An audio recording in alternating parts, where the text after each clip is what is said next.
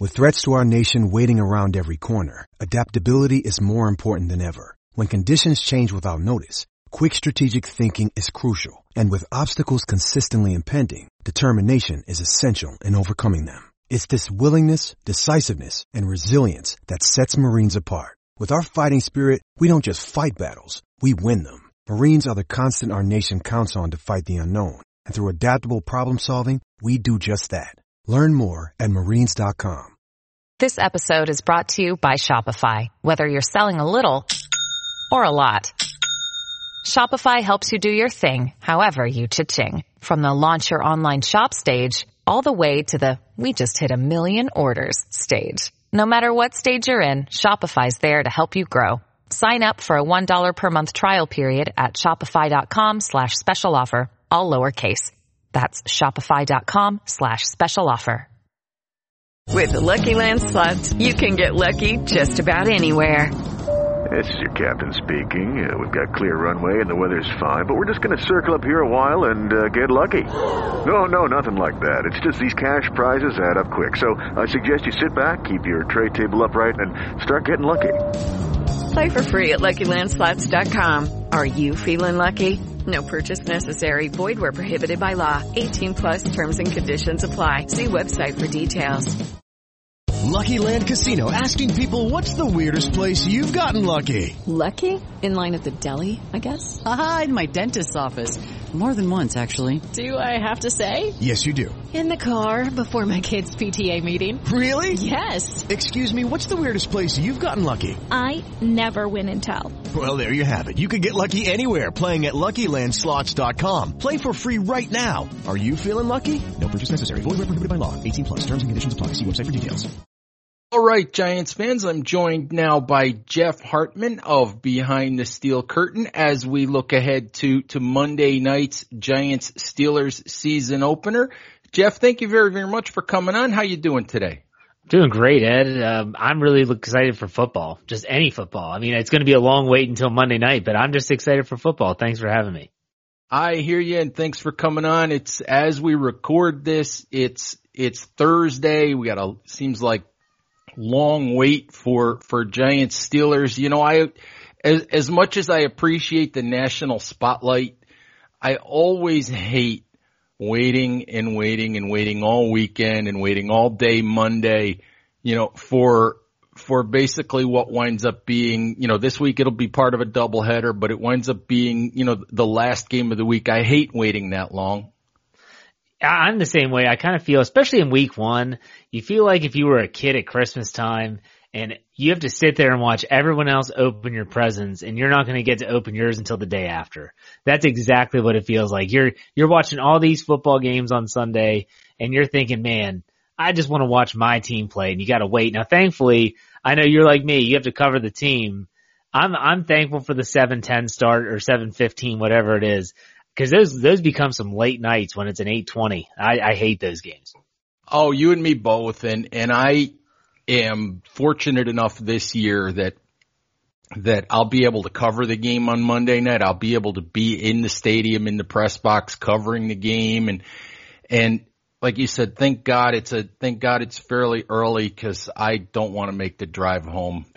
Yeah, I believe it. I really don't. But, you know, so thank goodness it's an early start. But so let's talk a little bit about Giants Steelers, and I have to start with this. I look at the Giants, and the Giants with Joe Judge are at a beginning. Now they're one of the original NFL franchises. They're a historic, you know, NFL franchise just like the Steelers are. But they've had 3 coaches in 5 years. They haven't been good for a while.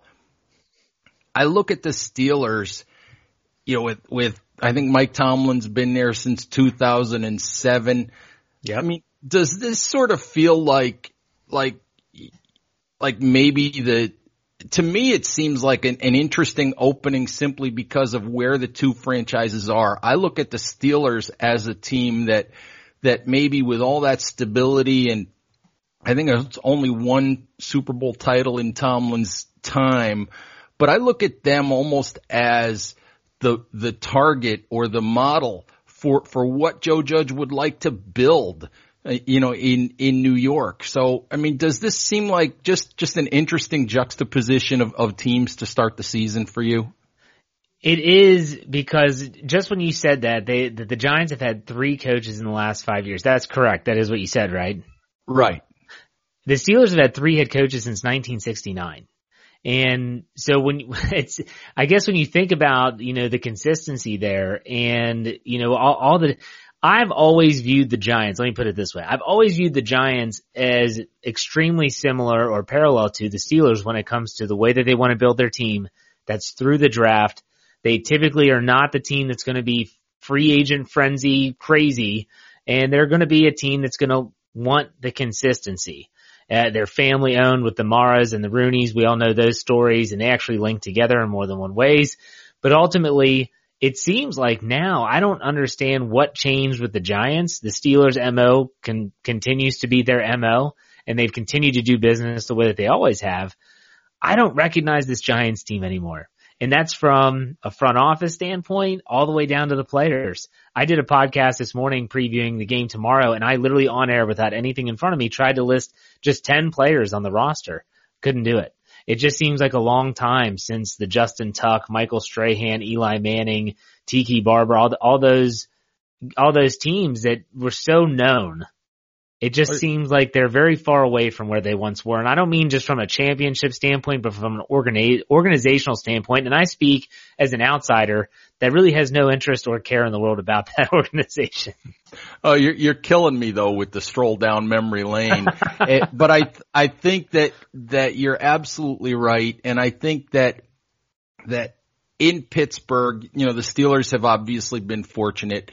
You talked about with the 3 head coaches, Chuck Noll, Bill Cowher, and now Mike Tomlin.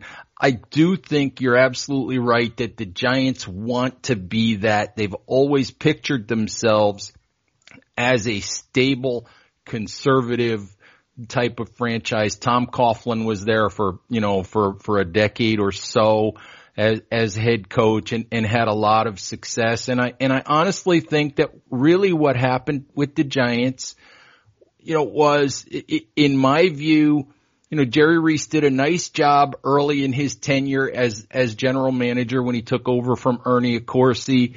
And then it sort of fell off the rails for Jerry for whatever reason. He had a string of poor draft choices before, losing his job to Dave Gettleman.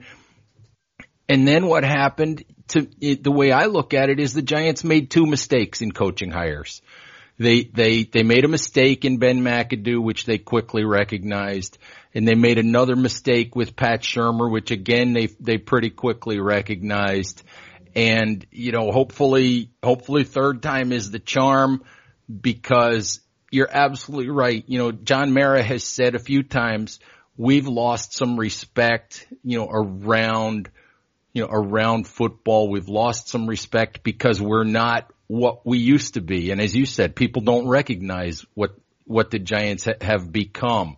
So I guess to ask a question instead of make a speech here, when you look at Mike Tomlin, I think he's been there since 2007, and it looks like he's going to be there at this point until he decides he doesn't want to be. Yep. Has there ever come a point where you thought the Steelers might have to move on from Tomlin? That's a really difficult question, because if you were to poll the Steelers fan base, you would probably be split 50-50. There's a lot of fans. I'm one of them. I like Mike Tomlin. I think he's a motivator. And I think that in the professional sports in general across the landscape, I feel like motivators are not as common as they once were. And you think about the great coaches, whether it's Lombardi or if you want to go into other sports with Phil Jackson with the Bulls, they knew how to motivate even the best players. And Mike Tomlin is cut from that cloth. And I have always appreciated that. Does he have his warts? Absolutely. Then again, show me a coach that doesn't, and I would be stunned if you tell me there's anyone. Even Bill Belichick has issues. He's not the best drafter. He gets the most out of his team, but at the same time, he does have his own issues. I think Mike Tomlin is reaching the point, though, in his career where he's been doing it a long time. You were right, since 2007. But the Rooneys they're patient to a point. They need to see results. Okay, he's missed the playoffs the last 2 seasons. He's never had a losing record, which is amazing. He's had 8-8. That's the worst he's ever done since 2007. And I think that this is the year, especially with the expanded playoffs, that if he misses the playoffs, he could be in trouble. I'm not saying he's going to get fired, but he's definitely going to be put on notice. And also, I look at him as a family man, and his son is now playing, his oldest son is playing football for the University of Maryland. And I could see it very quickly, maybe in the next 3 to 4 years, Tomlin saying, okay, I'm just done. And Bill Cowher did the same thing. Next year, he'll have equaled Bill Cowher's time in Pittsburgh as a head coach.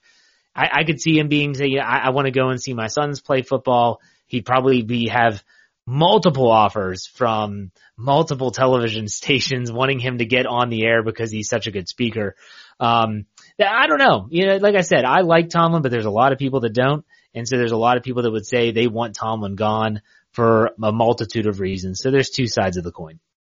I suppose that it's like anything else, familiarity, breeds contempt a little bit. People see the warts and refuse to let go of them. I just know that if Tomlin were to step aside at whatever point in the next couple of years, we would have a sort of Bill Cowher situation where for the next 10 or 12 years, his name pops up with every coaching opening that comes along. Absolutely. And I always tell people, if you get rid of a coach, would someone covet that coach? So if the Steelers were to fire Mike Tomlin, would Mike Tomlin be coveted amongst probably 28 to 29 other NFL organizations in the NFL? You ask me, that's a resounding yes. And so you have to ask yourself, why would we want to get rid of that if it's still viewed as a commodity amongst the rest of the leagues in terms of the organizational help that he would provide? So when you look at it that way, I think the Steelers would be foolish to let him go. If he chooses to walk away, that's a different story. Right. So let's, Jeff, let's turn the topic away from the head coach. Let's talk about the quarterback a little bit. And it's interesting because when I talk about the Steelers, when I write about the Steelers over the years, it's always been compare Ben Roethlisberger to Eli Manning. Well, obviously we can't do that anymore because Eli chose to retire, and which I supported. I'm glad to see Eli having played only as a New York Giant. I find it weird that Phillip Rivers is now a member of the Colts. I find it weird that Tom Brady is playing in Tampa Bay. So I'm glad that Eli chose to end his career as a New York Giant. But what I really want to focus on Roethlisberger. Missed last year, had what I believe was Tommy John surgery to reconstruct his elbow, played only 2 games last year, excuse me. What are the expectations for him? Does it sound like he's completely healthy? Does it sound like there's any worry about that elbow and about how much he'll be able to throw and whether he'll be able to make any of the longer throws, any of the deep throws that really require, having some zip on the ball? I think that there's always, anytime you have a thrower, whether it's a pitcher or a quarterback, anytime you have a thrower undergo any type of surgery to their throwing arm, upon their return, there's going to be hesitation, there's going to be concern, and there's going to be a heightened sense of what's going to happen. Now, so far, throughout training camp at Heinz Field, which they had to have it at Heinz Field this year, Roethlisberger has proven time and time again that he is capable of making every single throw that a quarterback at the NFL level would need to make, and at a high level. And that's something that he spoke about to the press, but he also spoke to teammates and others about how he wasn't going to come back if he wasn't going to be able to come back and be 100%. Now, the one thing to keep in mind with this elbow injury is, yes, he did have surgery. It wasn't quite Tommy John. I'm not sure the exact difference, but it was close enough. We'll just say that. He has spoken about how this elbow injury, not to the severity of what it was, had been lingering for years. And so we saw, since Mike Wallace's departure, that's probably a good watermark for this. Roethlisberger used to own the deep ball. It was one of the best throws in his arsenal. And all of a sudden it just started waning a little bit. He wasn't getting the same oomph on the throw. His accuracy was off. Don't be surprised if that wasn't a little bit because of the elbow. And then finally last year, 2019 in week 2 against Seattle, right before halftime, a deep ball to Juju Smith-Schuster and it goes. Like it just pops. And he tore a lot of the flexors right off the elbow and that was it. He said that he actually doesn't have any discomfort anymore when he throws the football since having his elbow surgically repaired. And it's probably because they repaired some of the damage that had already been existing there before. So I know Kevin Colbert, the general manager, spoke openly about how he felt that Ben could come back and be better and stronger than what he was before. And the fans kind of scoffed at that, saying that's just, poppycock and that's just jargon and that's him towing the company line. But come to find out that might actually be true. I think Roethlisberger is going to be nervous. He said that he's going to be nervous. He's going to have a lot of pregame jitters, something that he probably hasn't had in a really long time considering that 2004 draft class. But from an arm strength standpoint, I don't think there's anything left for him to check off the to-do list before week 1. He needs to take a hit. He says, I want to get hit. I want to get popped so that I know I'm back. The game will kind of fall back into rhythm and then he'll be able to move on. That's really the last thing he has to do.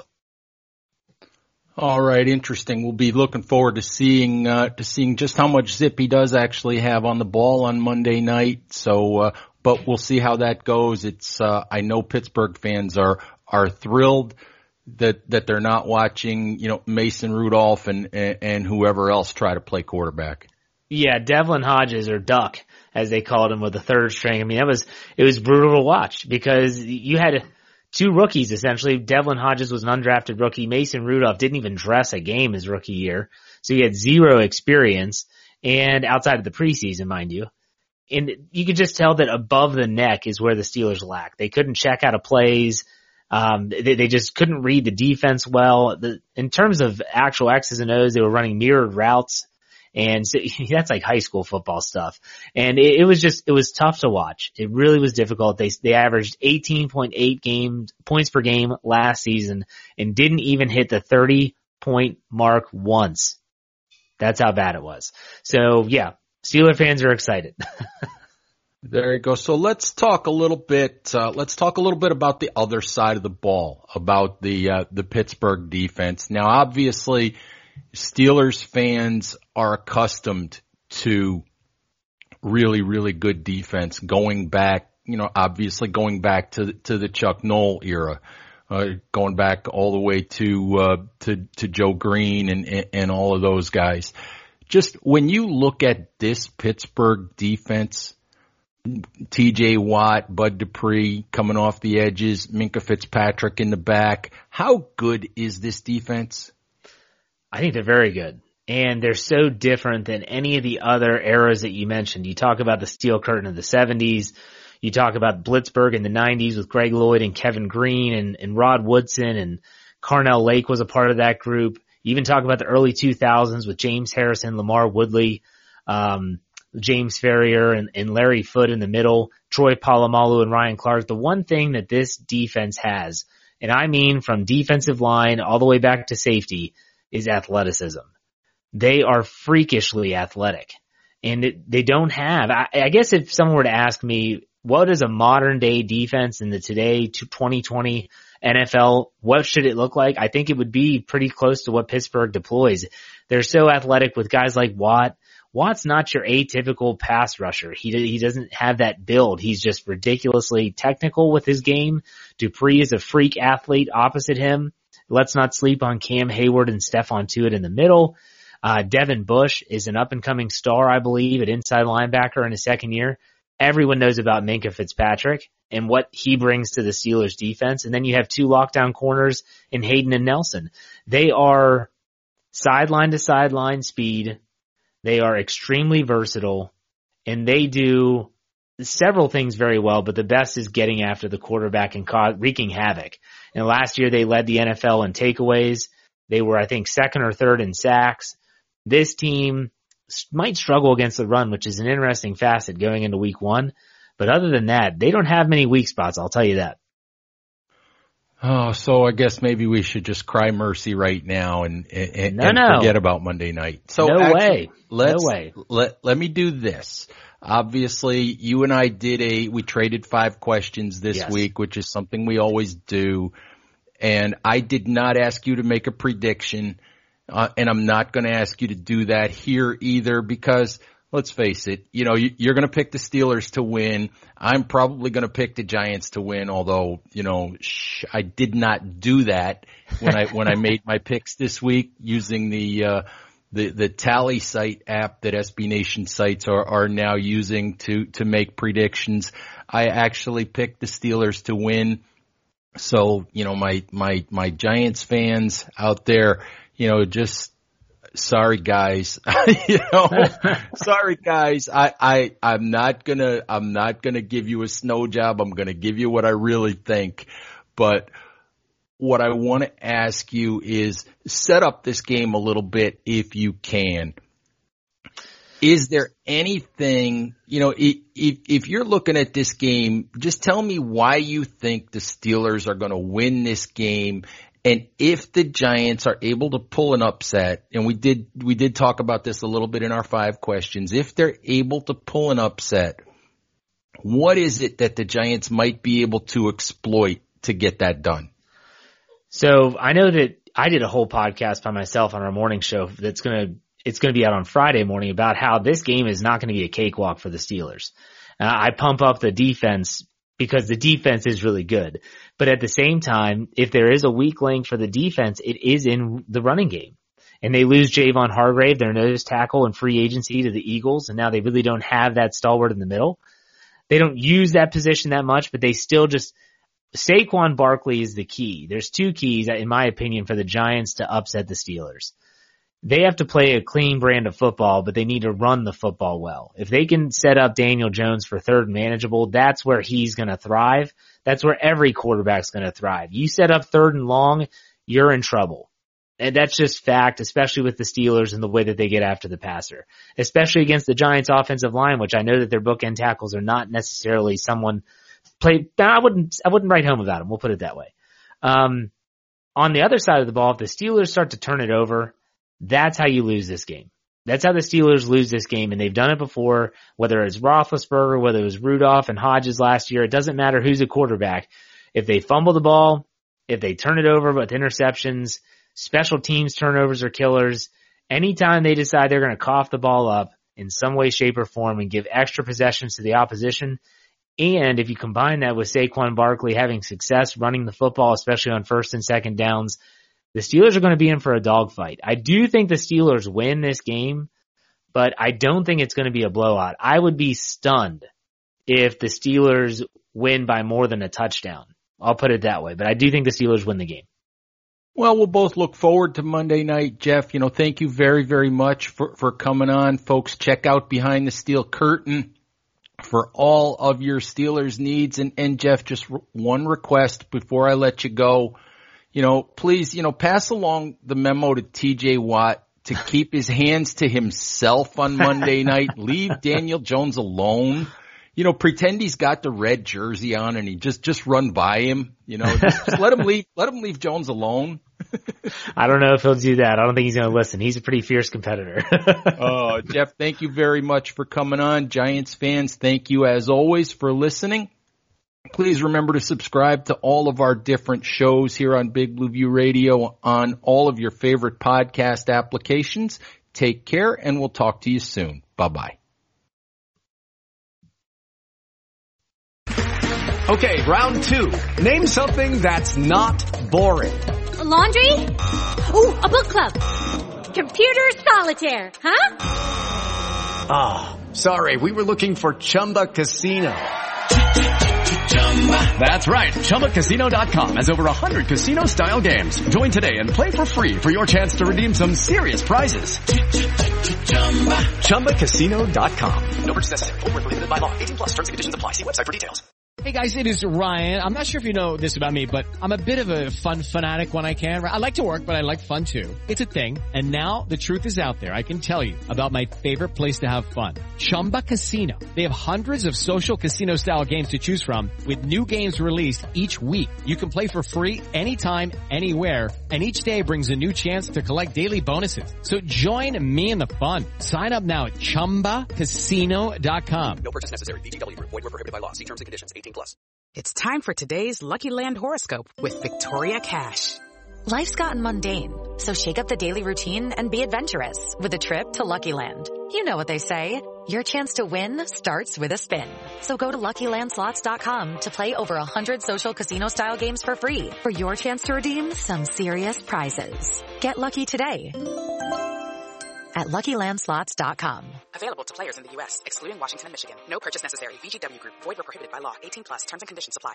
It is Ryan here, and I have a question for you. What do you do when you win? Like, are you a fist pumper, a woohooer, a hand clapper, a high fiver? I kind of like the high five, but if you want to hone in on those winning moves, check out Chumba Casino. At ChumbaCasino.com, choose from hundreds of social casino-style games for your chance to redeem serious cash prizes. There are new game releases weekly, plus free daily bonuses, so don't wait. Start having the most fun ever at ChumbaCasino.com. No purchase necessary. VGW Group. Void where prohibited by law. See terms and conditions. 18+.